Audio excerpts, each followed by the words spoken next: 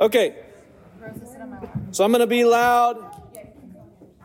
There's no amplification other than my voice, so if you're chatty with anybody around you, it's going to be real hard for them to hear. But I'm good at being loud, so we'll make it work just fine. Today we're not finishing up. We're going to do some review of our class we had last time whenever we were talking about when and how to fight properly as Christians. I promise I'm not angry or shouting at you, even though I am shouting at you, literally. So let's translate that through together. So I got a lot of Bible verses today. We're going to be talking through many different pieces, and it's going to be a lot of fun. But before we get into that, let's pray. Father, thank you so much that you give us an opportunity to study your word and to learn from it, to submit to it and delight in it. I pray that we would. Teach us, Lord, we pray, and help us to be wise in how we deal with the world around us, faithful in how we handle your word, and help us to win others to you. In Jesus' name, and all God's people said, amen. All right, pop quiz. Name some Bible characters that fought. David. Good. Who else? Paul. How did Paul fight? Any way he could. He wasn't scrappy, though. David was a man of war. He killed people. How did Paul fight? Paul fought with his words. Who can you name like a famous altercation that Paul was in, that he was involved with? Well, with the Jews a lot. That's true. With a lot of Jews. But there's one that's even more well known than that. With Peter. Right? Remember, Peter refused to eat with the Gentiles, and Paul says in the book of Galatians that he opposed him to his face. Which means what? That they had a big old, strong, healthy fight. And at the end of it, Peter repented. And that's good. So we can see there's a lot of fruit that comes from an engagement like that. Now, last time we talked about some of the things that we would be afraid of doing whenever it comes to fighting. Why is that? How do we deal typically as human beings with conflict? We avoid it, right? We avoid it for a lot of reasons. We avoid it because we want our personal peace. We avoid it because we don't want to make a scene. Now, I'm not saying that this is a general description of every single person. Some people have the opposite problem, which is everything is a fight, right? And so we got to remember that there's a middle ground here for us. We don't want to be the people who solely avoid conflict, and we don't want to be the people who are only always looking for a fight. We want to be consistent in what?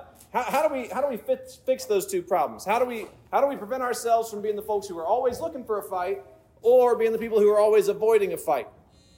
How do we fix those two things? Get wisdom. We get wisdom. Where do we get wisdom from, Jesse? From God. From the Bible. That's where we get wisdom from. Okay, that wasn't my fault. That's good. No, I just wanted to make sure I wasn't trying to blow my speakers up or something while we're sitting here. All right. Can you think of any other Bible characters that fought before we move on? Anybody? Any other stories from the Bible of fighters? Who was it, Ro? David? Very good. Good job, honey. What about Jesus? Oh, Yeah, Jesus was a fighter. What's a famous example of Jesus fighting? Flipping over tables inside of the... Now, I want you to place yourself in that situation for just a second, right?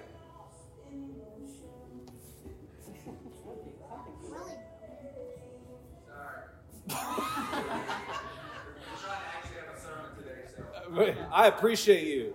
I do.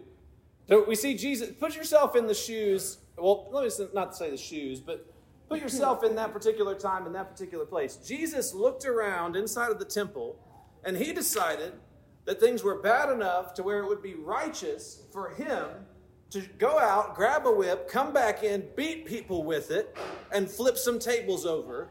And that was a good example, right? We need to understand that the hippie Jesus who only ever is loving and warm hugs and, sloppy wet kiss or whatever, that's not the full orb of Jesus. Jesus at times deemed very perfectly acceptable scenarios to beat on people and throw furniture. Right? We got to keep that in our heads whenever we're reading the stories of Jesus. I think sometimes we get so used to a story that we don't pay attention to it. We don't actually realize what's being said in it. All right, so we don't want to avoid conflict. We want to get used to it. We want to get comfortable in it. There's always going to be conflicts. But if you're in pursuit of a peace-filled life and only a peace-filled life, you need to repent. Okay? Because if you're a Christian, there's going to be plenty of times where the Bible has called you to do something that is in opposition to what the world around you will deem acceptable. Perfectly normal. Are y'all tracking with me? Okay, so don't avoid conflict. Get used to it. Get comfortable with it. What's the other problem that we talked about we had in terms of conflict last week? Do y'all remember? So we sometimes will avoid conflict, but we'll engage in conflict sometimes too, but only when? We're emotional. When we get mad. Right? There's a lot of times that we only engage in conflict when we're hot. All right,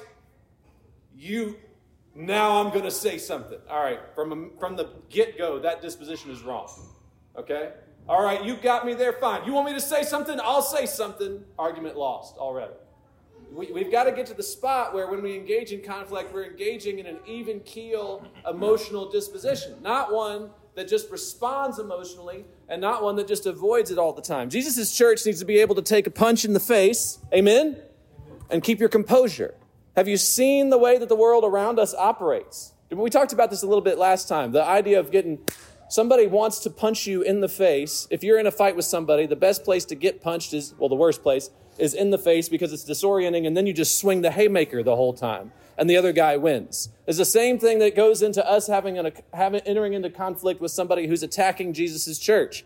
If they get you razzled enough to where now you just throw haymaker comments, nuke comments, you're not being measured and careful in your words, then you've already lost.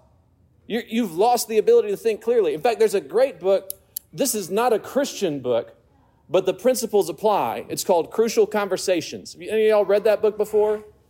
It's a good general leadership book. It's, not a Christian book, but the principles apply. It's called Crucial Conversations. The idea that we should be able to maintain our composure, not let our emotions take control of us in order for us to enter into a conflict properly. All right, that's just a little recommendation for you. So, don't avoid conflict. Get used to it, and don't get emotionally provoked. And when we're in conflict, what do we need to know how to fight? Jesse said it earlier. We need wisdom. We need wisdom from the Lord. And we get wisdom from His Word. And where does wisdom start? The fear of God. That's right. Now, I want to describe a couple of things, review real fast from last week before we get into our new stuff today. The Bible talks about those who just seek to stir up strife, those whose disposition is just to cause problems, to throw things around, to create issues. You don't want to be like that either. You don't want to have a disposition of a troublemaker. And one of the ways that we talked about this last time was it's kind of described in the same way that the drunkards are described, right?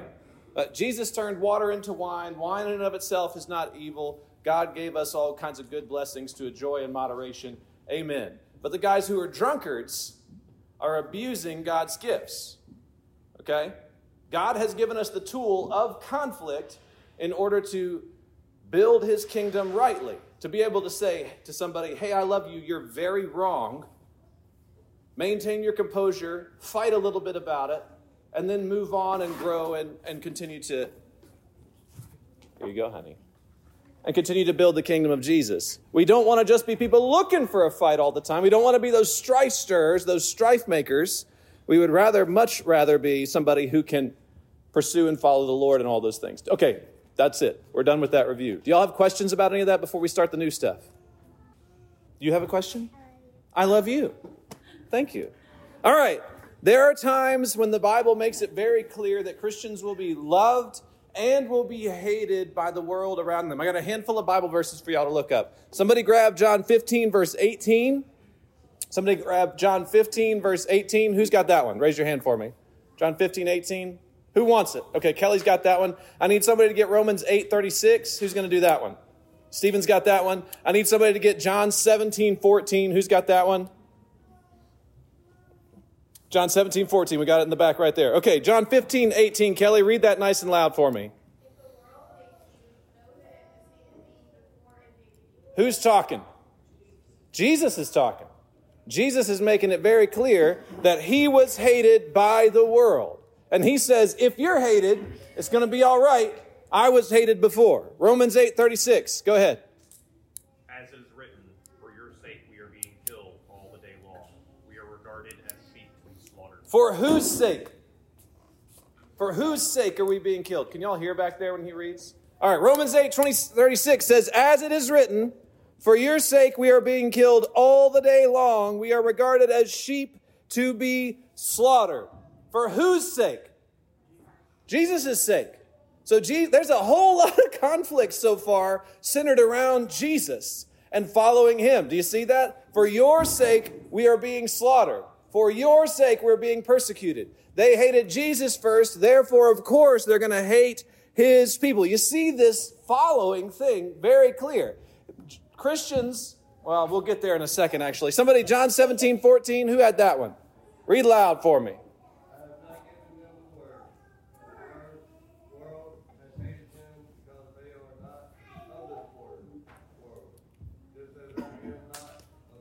The world has hated them because they are not of the world, just as I am of the world. So there it is again. Hate, persecution, attack, violence against them. We're being killed all the day long. The Bible makes it incredibly clear that Christians who live Christianly will be hated and persecuted by the world around them, period, full stop. You can't get away from it. It's there exhaustively clear in the scriptures. But there are also times when the Bible makes it clear that we should be thought well of and honored by the people that are around us. 1 Timothy chapter 3, verse 7 says, moreover, he must be well thought of by outsiders so that he may not fall into disgrace, into the snare of the devil. This is the general disposition of a Christian as well. 2 Corinthians chapter 8, verse 21, for we aim at what is honorable, not only in the Lord's sight, but also in the sight of man. Honored, loved, regarded well, hated, persecuted, killed. All the same people group. Do you see? All the same people group. Both things should be happening. Hated, loved, persecuted, honored, killed. So when is it supposed to be which? Right? That's the real question that we're trying to ask here. When is it supposed to be which thing? When is which thing supposed to be true? If you're faithful and you're fighting to follow Jesus in all of life, then there are going to be people who will hate you for that. Now, why do you think they would hate you? Let's just role play, think through this real quick. Why would the world hate the followers of Jesus? Because they don't understand who God is? Yeah, but I'm going even before that. That's true. That's true. They want to be God themselves. Well, they want to, but I'm even more fine-pointed than that. Why would they hate you, though? Give me the real practical reasons. What is the reason that you in your everyday life would be hated by someone else because you follow Jesus? You're reminded that they're in sin. How do we remind them, buddy? Worshiping Jesus. By worshiping Jesus? Yes. Amen. We're almost there, okay? But how do we remind them that they're in sin? You tell them, yes! Okay, there it is. That's the big point of conflict. You see? What's that weird expression that was in Christianity in the 90s? Preach the gospel always. Use words when necessary. That is some crackpot nonsense, okay? What brings faith? Faith comes by hearing, and hearing what? The Word of God. You see? If you don't have the Word, you're not going to be able to give them faith.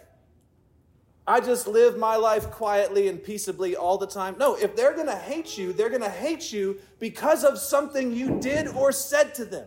9 times out of 10, it's because of what you said to them.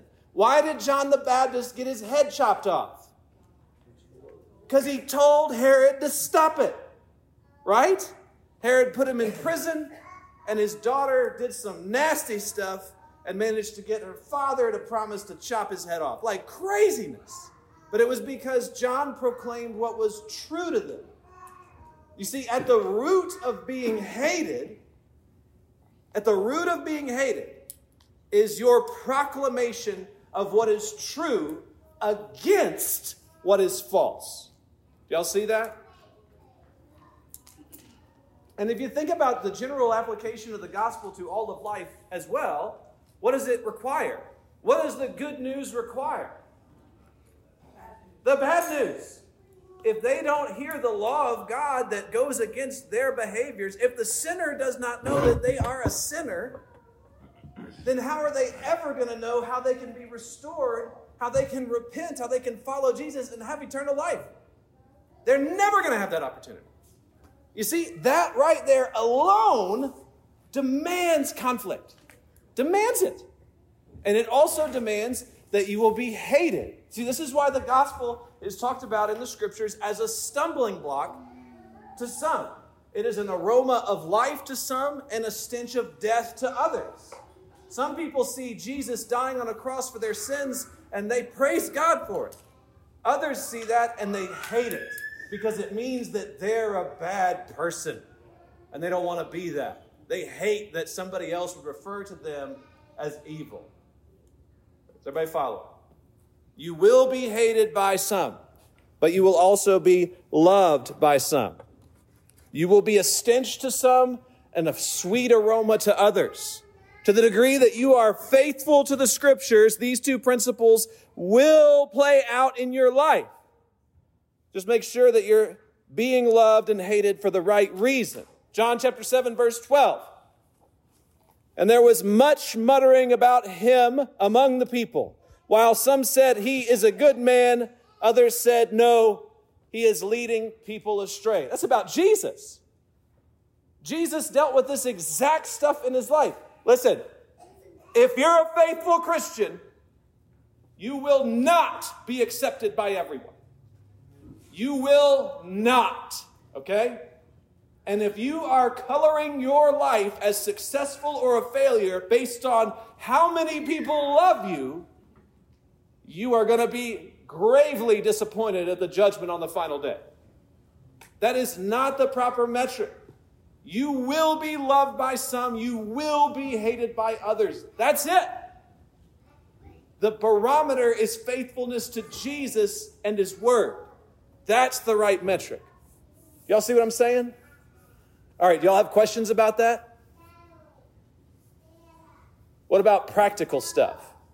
When do you see this playing out in your life? When do you see this playing out in your life? What's that? Did you say Facebook? That's hilarious. Every now and then I just throw something out on social media. The rest of the time it's like pictures of my kids and happy things. And then one day I'm like, bloop, let's see what happens. And then I get 110 comments. Zanasia, what were you going to say? Personally, I've had to be truthful in my life to my friends. Refusing to go to weddings that dishonor God or refusing to affirm lifestyles. Yeah. Yeah, the sexual ethic is probably, I would say, the largest battlefield in this realm right now. Not the only one, but the largest. But it's definitely the one because in our contemporary culture, we measure sexual ethic as like identity. Yeah. I am this. I do this, therefore I am this. This is who I am as a person. And so whenever you tell them stop it, it's personal almost. Or if you're telling them what they're doing is wrong and evil, it's personal. It's immediately personalized. Whereas you can tell somebody, hey, you're spending your money in a stupid way, I think people would take that less personally, than they would with like a sexual conflict. So that makes a lot of sense. I can see that a lot. What else? How else do you see this playing out in your life today? So sexual ethics, that's a good one. Workplace? How, Robin?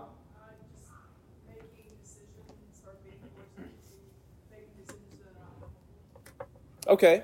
It's like you have a coworker that's doing that? Yeah, and you say, hey, stop it. Yeah. Hey, you can't do that. The Bible says don't do that. Oh, you a religious weirdo. Yeah. So we, in our little family business, we have this policy where we don't work on the Lord's Day. Bloop. Like it's just that we don't work on the Lord's Day. And that makes us weird and causes conflict with clients sometimes. It's not like it's ever a surprise to them, though. Like they know in the front end, we tell them on the front end, but we've got this one client in particular who keeps wanting us to do stuff for him on the Lord's Day. It's like he just keeps forgetting, almost. And we have to be like, we don't work the Lord's Day. We don't work the Lord's Day. But that means it's not going to happen until Monday. Yes, that is correct. It will not happen until that is true. Yes. You see what I'm saying? But that's a weird conflict that we exist with in the world. And, we'll see if God brings any fruit about that. I think he will. Y'all see any other situations in your life where this plays out? The fundamental aspect of being a Christian, therefore, is being a truth teller. Okay? That's what that means. That you have your emotions restrained, you have God's truth at your disposal, and we apply what is true to all of our life around us. That's God's fundamental role for your life, is to be a truth teller. Okay? To be a truth teller. Say, this is what the scriptures say, this is how I move. I got a text from somebody this week at church, and they said, basically, they were like, Pastor Stewart, how do I know if I'm doing a good job being a witness to the world around me? See, I think this is where they're getting this question from. Because for a long time we believed, and I say we, I mean our church, and myself too. For a long time we believed that weird quip I said earlier. Preach the gospel always, and when necessary, use words. We functionally believed that about ourselves. We functionally thought that was how we're gonna win the world to us. Our faith, in other words, was like this personal thing that we just kept to ourselves. But if you go back through and you read the rest of the scriptures, if you read the whole Bible, there is not a person in there in which their faith was some personal thing that did not have ramifications on the world around them. It changed their family cultures. It changed the cultures of their towns. It changes the civilization around them. It changes the way that they interact with believers and with non-believers. They proclaimed what was true. And that was how the gospel was put forward and advanced. Our faith is not this personal thing, in other words. It should be painfully obvious to the world around us. This is why we are fighting now very hard to build a distinctly Christian culture in our houses, in our churches, in our schools. We want people to walk in on Sunday morning into a worship service and say, something's different here. And not because we're emotionally stirred, but because we really believe what the Bible says.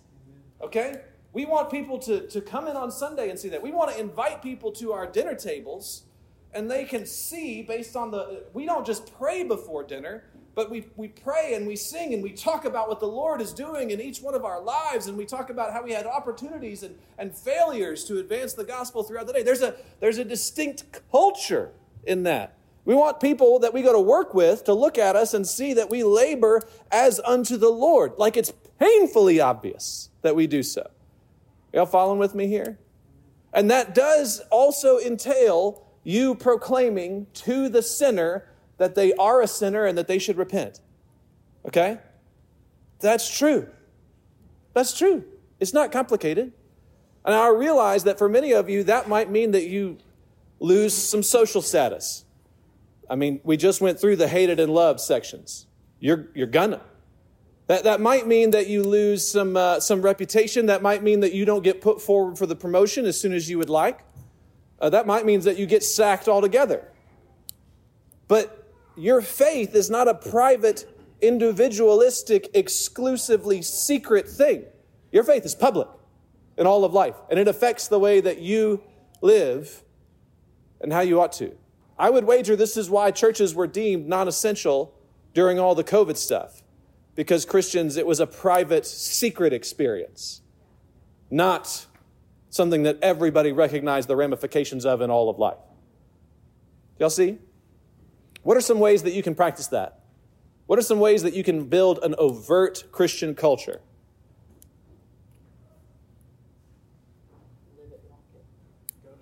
Be specific with me. Go to church. Good job, Rosa. Rosa says go to church too. Good job. What else? No, hold on, buddy. Being hospitable, how, Jane?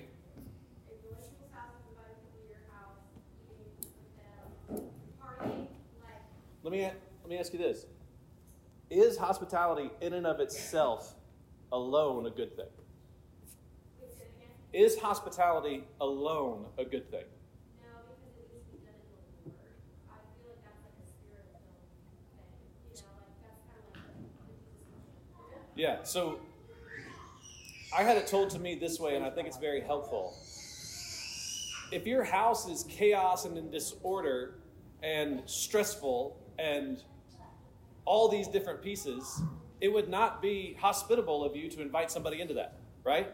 Don't bring anybody into the chaos that you have operating right now. Instead, get your place in order, then bring people into it so that when they experience it, they experience the joy of the Lord. You following with me? Hospitality is crucial, but we want to do hospitality right. Ashley?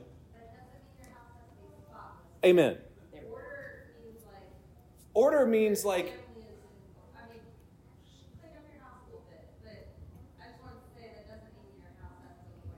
no, it doesn't. But it does mean that if you are having like knockdown, drag out fights with your spouse right now, and that is not a time to bring somebody in.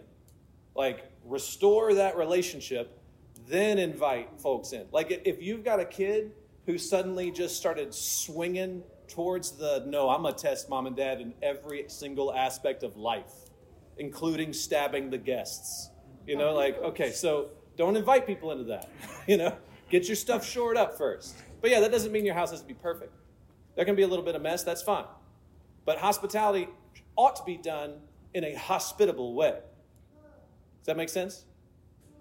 What are some other ways you think that we could work this out practically? We're almost done. Y'all got any other ideas? What about at work? What's some real easy ways in the office to be overtly Christian? Singing psalms in the morning. Singing psalms every morning. This is actually a thing we started practicing at page 50. It might be weird if you're in the service bay at Sterling and you just like pick up your stuff and start belting psalms out by yourself. That might be strange. I don't know. Maybe give it a shot. Maybe there'd be 5 or 6 of them.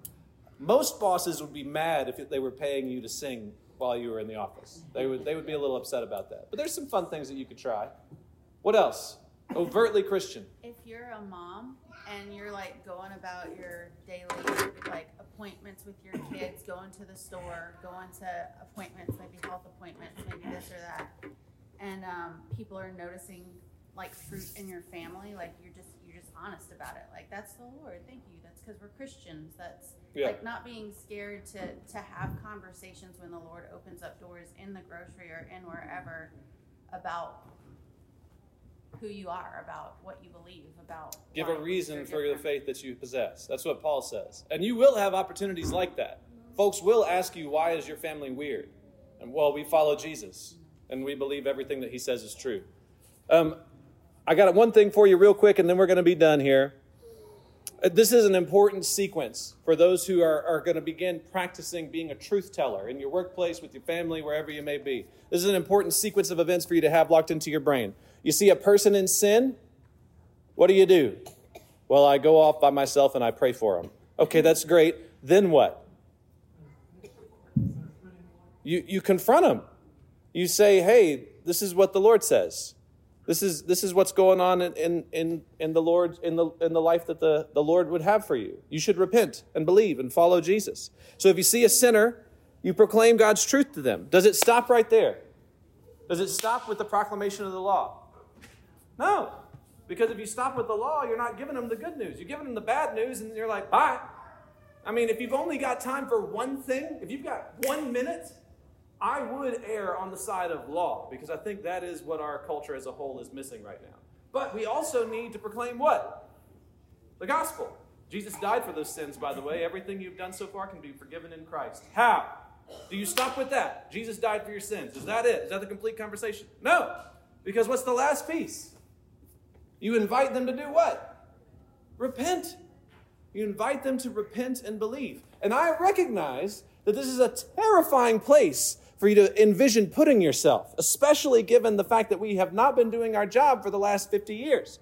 We have not been inviting people to repent of their sin in a private, individual conversation level. We haven't been doing that. But I'd invite you to repent and believe in Jesus. You, us, me. We need to repent and believe in Jesus. We have not gone into all the world proclaiming all that Jesus has taught, that they may be discipled. We have not been following the Great Commission. We've been hoping somebody else would do it. We've been inviting people to revivals. We've been inviting people to the church so that the professionals can evangelize them. No! We proclaim God's law. We proclaim that Jesus has died for sin, and we invite people to repent and believe. If you stop short of the gospel, you're missing the point. If you only give gospel and no law, they don't know what they need to be saved from. If you proclaim law and gospel, but not the gift of repentance and faith, then you've told them the good news, but not how to access it. You see? All the pieces are essential. Law, gospel, repent and believe. Amen? All right. Let me talk to you. Last thing, I promise. I said that like twice so far, but this is it. Last thing. And then I'm actually going to finish my notes and I can start something new for you next week. Last piece. You ready? A pro tip on cultivating that type of disposition in your life, a disposition of being a truth teller, is directly related to how secure you feel in Jesus. Okay? In other words, if you know that Jesus is yours and you trust him and you follow him and you are comfortable with him and with all his words, to the degree that that's true, you will have the security to be a truth teller in all of life. Why? Because you have his relationship as an anchor, not the other people's relationships as anchors. You see? You know that he's with you, he's got you, he holds you up, and this can work out or not. That's okay. But I have Christ. Do you see? All right, let's pray. Father, thank you so much that you give us your words and that you teach us by the power of your word. I pray that we would receive it with joy and that we would repent and that we would proclaim the law, the gospel, and repentance and faith to all who would hear us, and that we may be diligent in serving you. In Jesus' name, amen. Before you leave, write this down. Acts 11:18, 2 Timothy 2:25. Okay? Those verses teach a very important principle. Acts 11:18, 2 Timothy 2:25. It teaches, and there's also Romans, I can't remember the reference in Romans, but it teaches, the Bible teaches us that faith comes by hearing, and hearing by the word of Christ, which means our responsibility is to proclaim his words, and that repentance is a gift that God gives. That's 2 Timothy 2:25 and Acts 11:18. God gives the gift of repentance. So that means that your job is to proclaim what's true, invite repentance, and trust the Lord with the results, and pray fervently. 2 Timothy 2:25, Acts chapter 11, verse 18. All right. Love you. Bye. See y'all in like 5 minutes.